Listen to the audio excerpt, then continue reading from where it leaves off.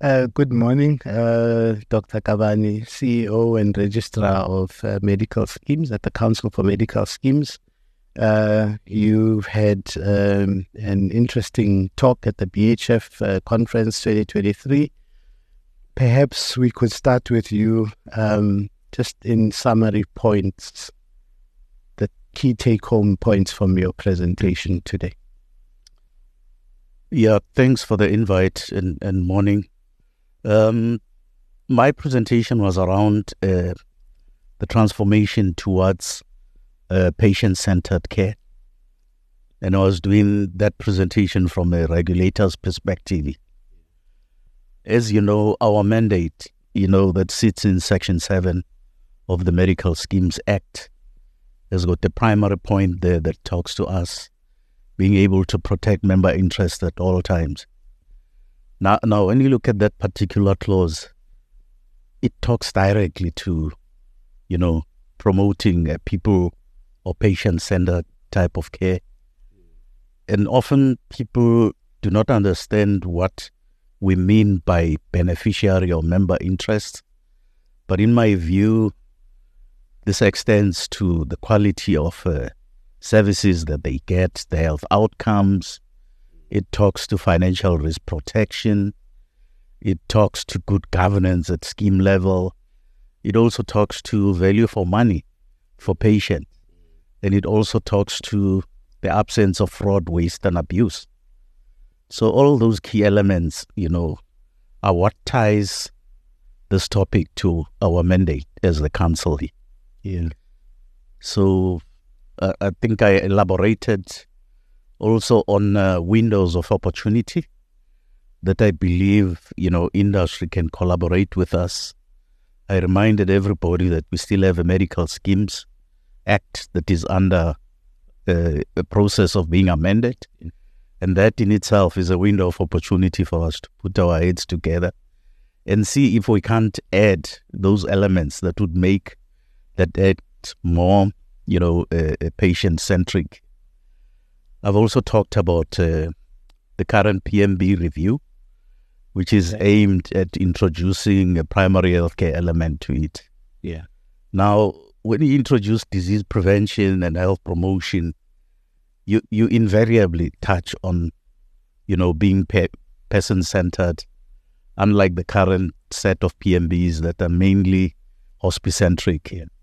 So I think that's important.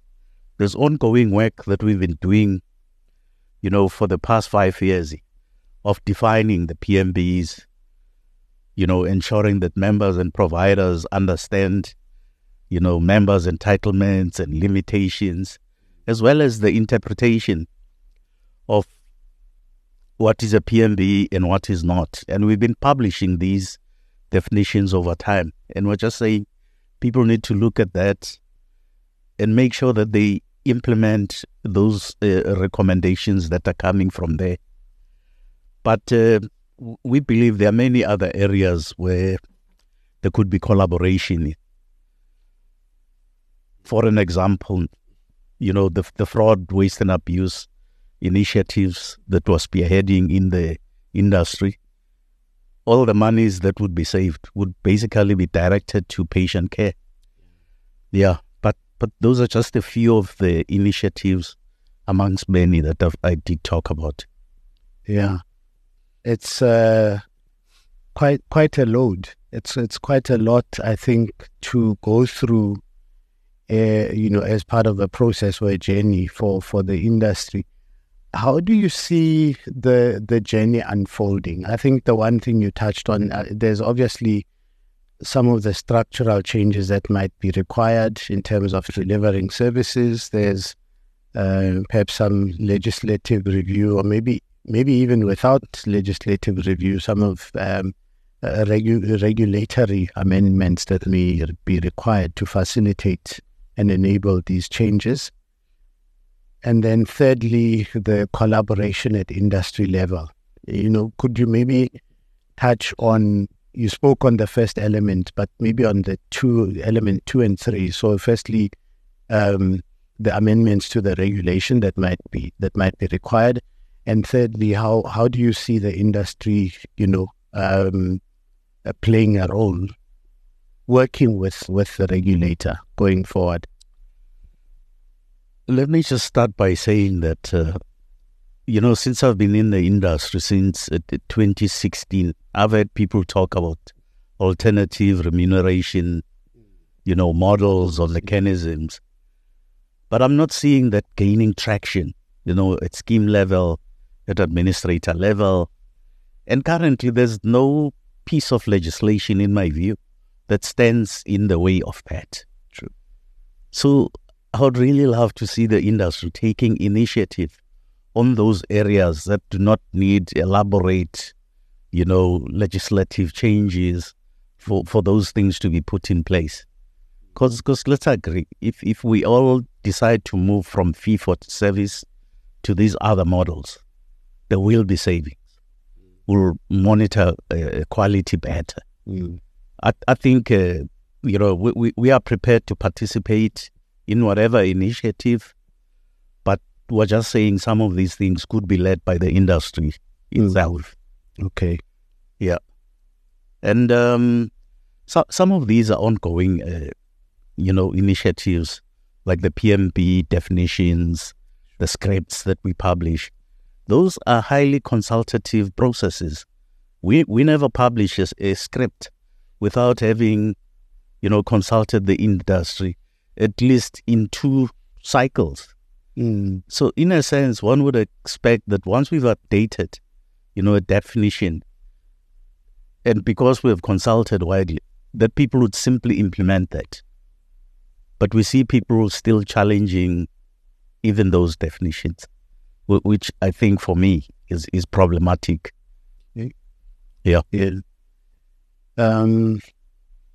Yeah. Okay. So and then there's obviously the ongoing interventions on fraud, waste and abuse. Yes. Because we've made quite a lot of traction, on that front, and I suspect that we're not saying a lot as an industry about the ground that we've covered. I mean, we've gone through the definitions. We've got a charter. Yeah. We now have agreed on the, code of conduct principles, and we're moving into the terrain now of SOPs and how to define, a fraudulent claim, etc. But I don't think people are appreciating, what has been achieved already over the course of yes. Yeah, and I think we can just accelerate, because my own contention is, if we reduce fraud, waste and abuse, we put money back into the pockets of, the members of schemes. Yeah. And, in terms of collaboration with the industry, oftentimes I guess there's two ways you could do that. One is the regulator takes a view on an issue and then puts it out and consults, or the industry works on proposals which then come through to the regulator for consideration. Which of those, do you have a preference in terms of, approach as the regulator? As a regulator, we've got an open mind. We don't say we'll only entertain a proposal only if it came through us. We are prepared to listen to any proposal that members of the industry might have. We are prepared to create a platform for bringing in other parties. Yeah.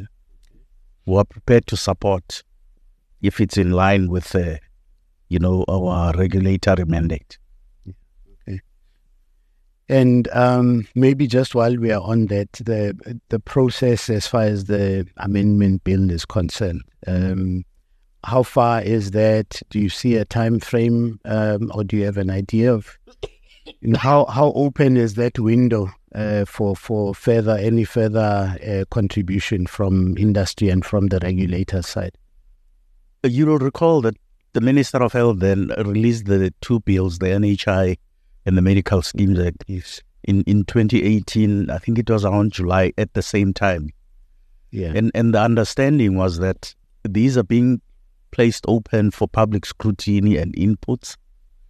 But at some point, we're told the NHI bill will be given preference, And that was more to address some of the logistical issues, because we understood that the NHI bill, in its implementation, it needs to take into account the various other acts that are out there. Sure. So it wouldn't help to fast-track the Medical Schemes Act. But we are of the view that now that the NHI bill is at an advanced stage of parliamentary engagement, that if we put pressure as an industry, we can have that Medical Schemes Act amendment discussions immediately after Parliament has dealt with the NHI. Yes, it might mean us taking a few steps back, looking at the previous proposals, perhaps updating them. And the window of opportunity that I'm talking about is, let's look at all those inputs that we wanted to make into the Act and make a determination of whether they are patient-centric or not. Yeah.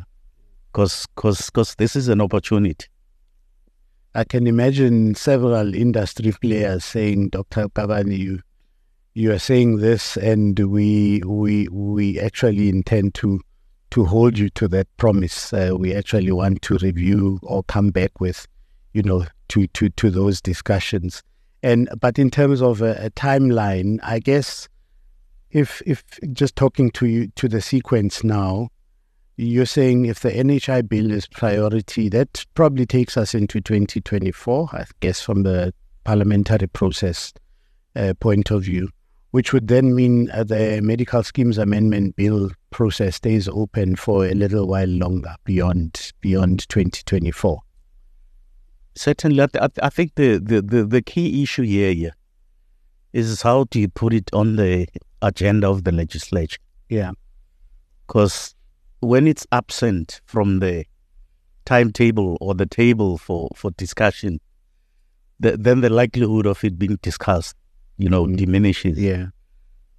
If there's agreement between ourselves and the industry that the Act needs to be prioritized, what would even fast-track it is if we're able to sit perhaps in one gathering and say, this is how this Act should look like. Mm. If there are areas of disagreement, we identify these. We have appointed discussions with a view of clarifying those. But I can tell you, if the entities that we regulate together with ourselves are the ones knocking at the door of the minister, then the parliamentary process should really be a fast-tracked one. Yeah. Because all of the areas of disagreement would have been dealt with outside. Yeah. And I think people need to agree that you can't have a perfect Act. Absolutely. Yeah. So in my view, if we've got something that looks like it can improve the effectiveness and efficiencies in the industry, and it's 80% there, perhaps we could go and say, okay, let's implement this 80, while also determining how to deal with the remaining 20%. Yeah. But it shouldn't be that those areas where there's disagreement are holding back the entire process. I often think of, just in terms of whether it's a policy stance or how regulation then supports, the health framework. I try and always break it into at least three big components. So one is, how do we provide access? Now I'm moving away from just medical schemes. So I'm thinking, South Africa. How do you expand access? Because we know we've got the medical scheme covered population. We've got, people who are reliant on the public service to provide healthcare services. And you do have that middle. So technically, I guess all of us have access to the public sector.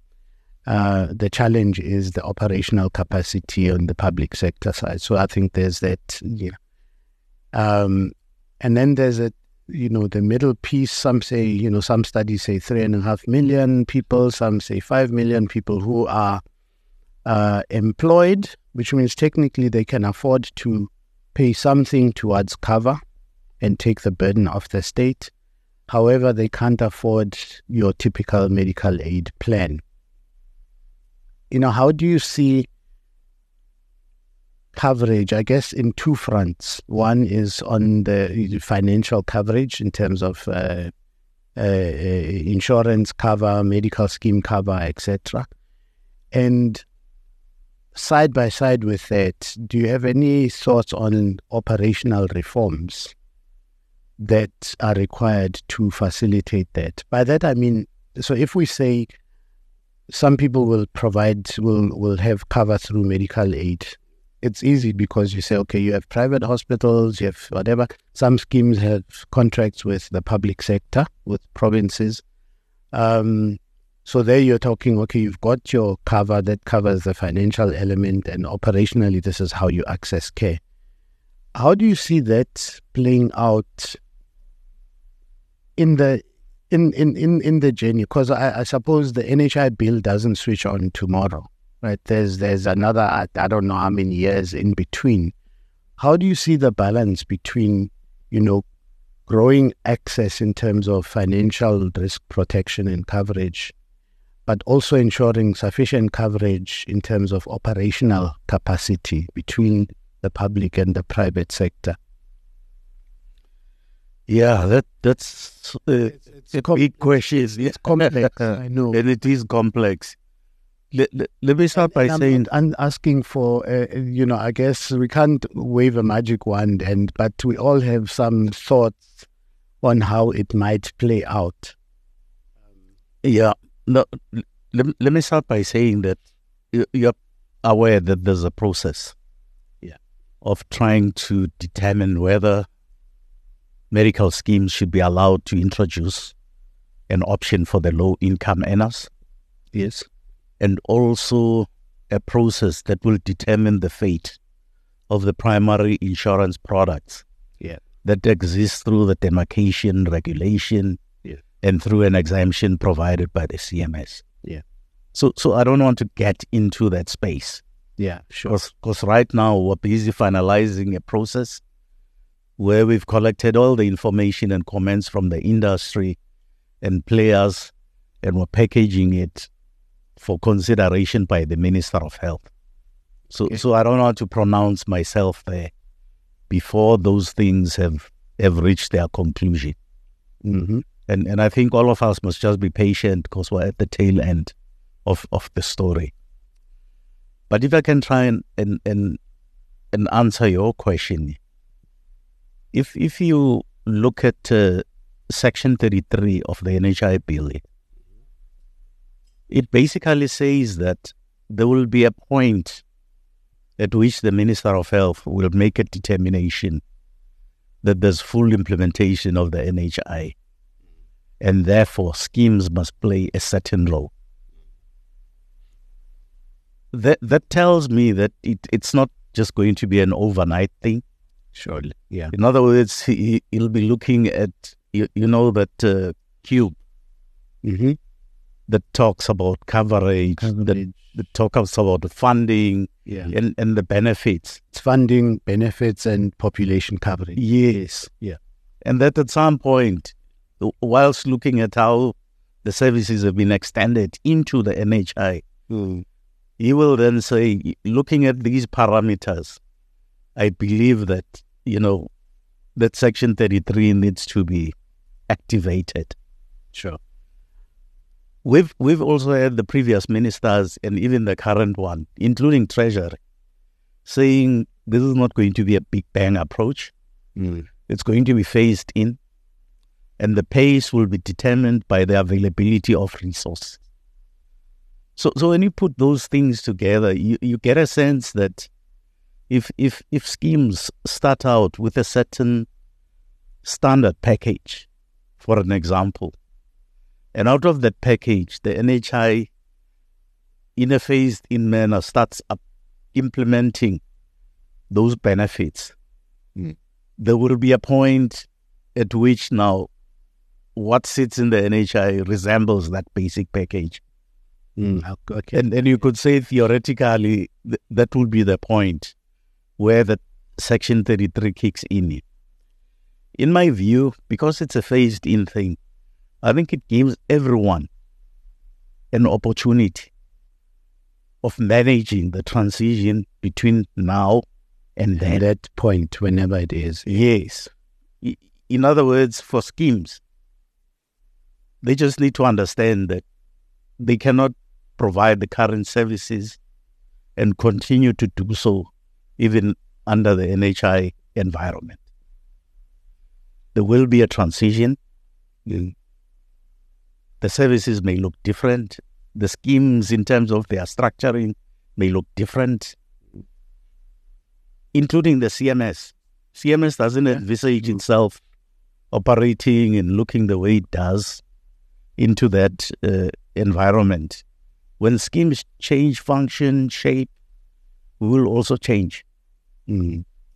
So in a sense, I just think, without being specific here, that what has been missing in the debate is the steps within that big transition. It's how do we start? Yes. And how do you manage within that transition? Because I think the vision is quite clear from the bill. Initially the white paper, but now I think the bill articulates that vision. The challenge is, what do you do today to build to that vision, and how do you manage the transition? Yeah. I must say it's, and you would have, listened to the presentations to the Portfolio Committee on Health, that there's great anxiety about both, about the transition and the, what people see as almost like an end point. To say at some point the switch is flipped and certain elements of the health system as we know it today disappear and cease to exist. How would you say, what do we say to calm the nerves, on that score? And how do we find ways to assure the players in the health market that they will still have a role to play and a contribution to make towards healthcare in South Africa going into the future? That's another difficult one.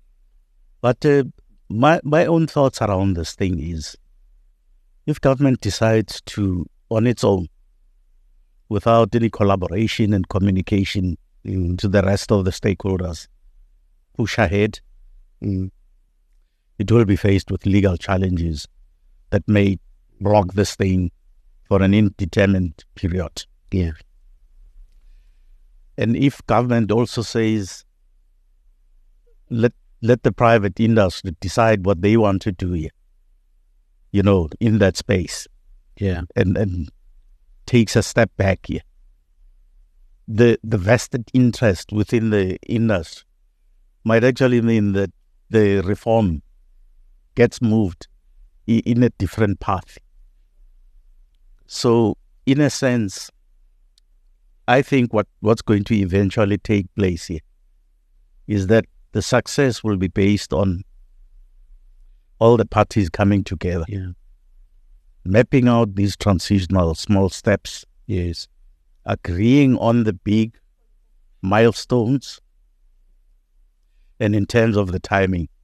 Yeah. Because once you've got those things mapped out in a journey, it becomes easy to know how far you are from the destination, whether you're progressing at the rate, and it becomes much more manageable. So the anxiety should really, be managed through that process of engagement and determining this transitional plan. Yeah. Because in the absence of a plan, you will have that anxiety. Yeah, absolutely. Okay. So maybe just before we wrap up, back to medical schemes. But on governance, maybe we can end on that point. What are your thoughts? What are you happy about in terms of medical schemes governance? And what keeps you awake at night on the same issue? If you could maybe just in a few bullets summarize, what are you actually, as the regulator, quite satisfied about it when you look at the industry in terms of governance of schemes? And what are you still concerned about in terms of, where there may be gaps that the regulator perceives need to be bridged? Yeah, listen, I think we are regulating quite a sizable industry. About 74 schemes, a number of administrators, etc. And let me be the first one to say that not all the schemes and administrators are keeping me awake at night. That's good to hear. There are some of those that, one can just proceed and look at other challenges without really being worried. We've also seen the industry itself do very well in terms of maintaining the 25% overall solvency. I mean, if I'm not mistaken, they're sitting now at almost 40% at industry level. Yeah, on average. So, which is higher than our 25% benchmark. So we don't think the solvency is a major problem in the industry. There may be one or two schemes that we need to monitor closely, but overall, I think industry has done well. Thirdly, I think industry did so much well even under COVID through the collaboration that we had, with ourselves, where we gave members, additional benefits, additional exemptions to do certain things in order to survive COVID. And it, for me, it just showed that schemes and administrators are quite resilient. So in a sense, even when you look at the scheme numbers, we've set with almost a stagnant amount here. And the prediction was that, through COVID, there would be a drastic loss of members. And that has not happened. It hasn't. Yeah. In fact, we're seeing a reversal of the trend where there's a slight increase in the overall membership. We're still trying to determine, the root causes of that. Yes. In the area of member contributions through COVID, I think we got excellent cooperation. We're able to keep those numbers down. And up to now, we appreciate that schemes have amassed reserves, and that up to now they've used them judiciously, which we appreciate. Yeah. But obviously, there are areas of challenge where you find a board of trustees not complying with basic requirements, like making sure that an AGM happens at an appropriate time, where procedures leading to an AGM are flawed, where, we get complaints of corruption and fraud within a scheme or an administrator. But what concerns us most here is when we get these complaints from members that are clinical and urgent, and you just get a sense that the administrator in schemes are fighting this member simply because they've got the resources. That's where we believe that, schemes could do better. Okay. Even when we've made rulings on specific issues, you find schemes still coming back and challenging the same rule using the same circumstances. Whereas it would save scheme monies, instead of hiring expensive lawyers to fight the same case, if we just accepted that these rulings could be seen as precedents, if you wish, and actually guide the current decision-making. We're also concerned that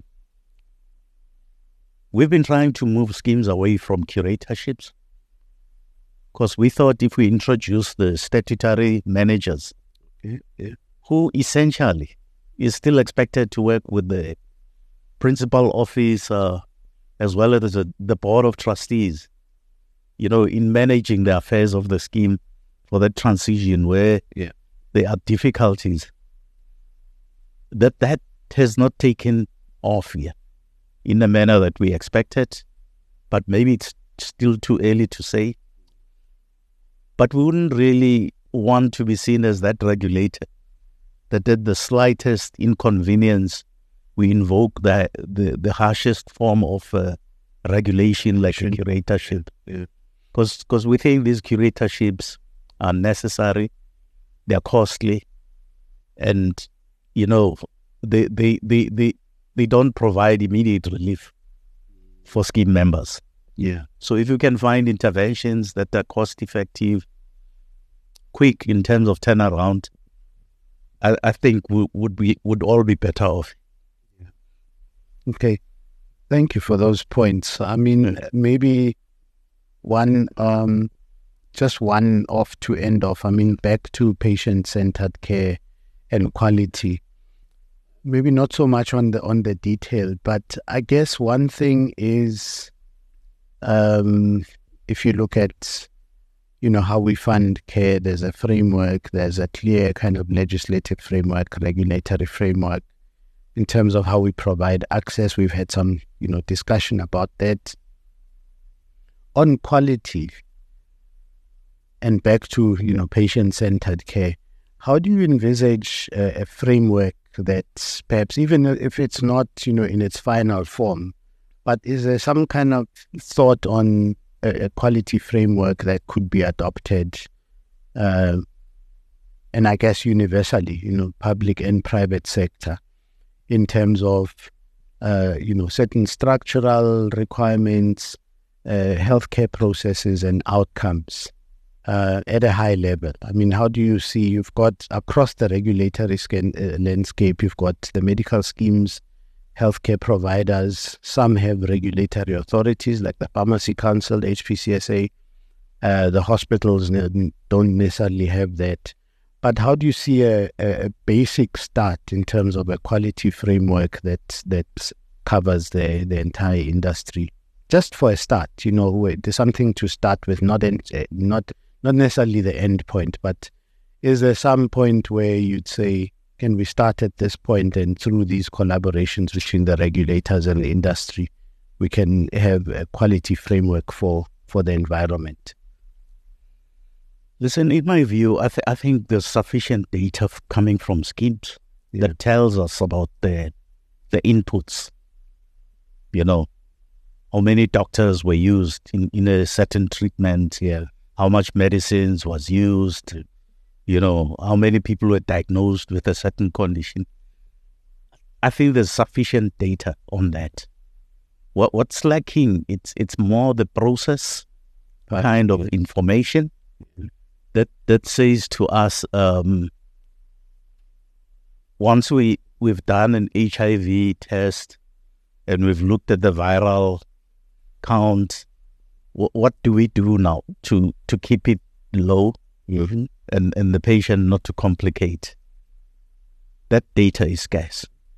Okay. We're also not moving to the gold standard of actually looking at the outputs, the outcomes and the impacts.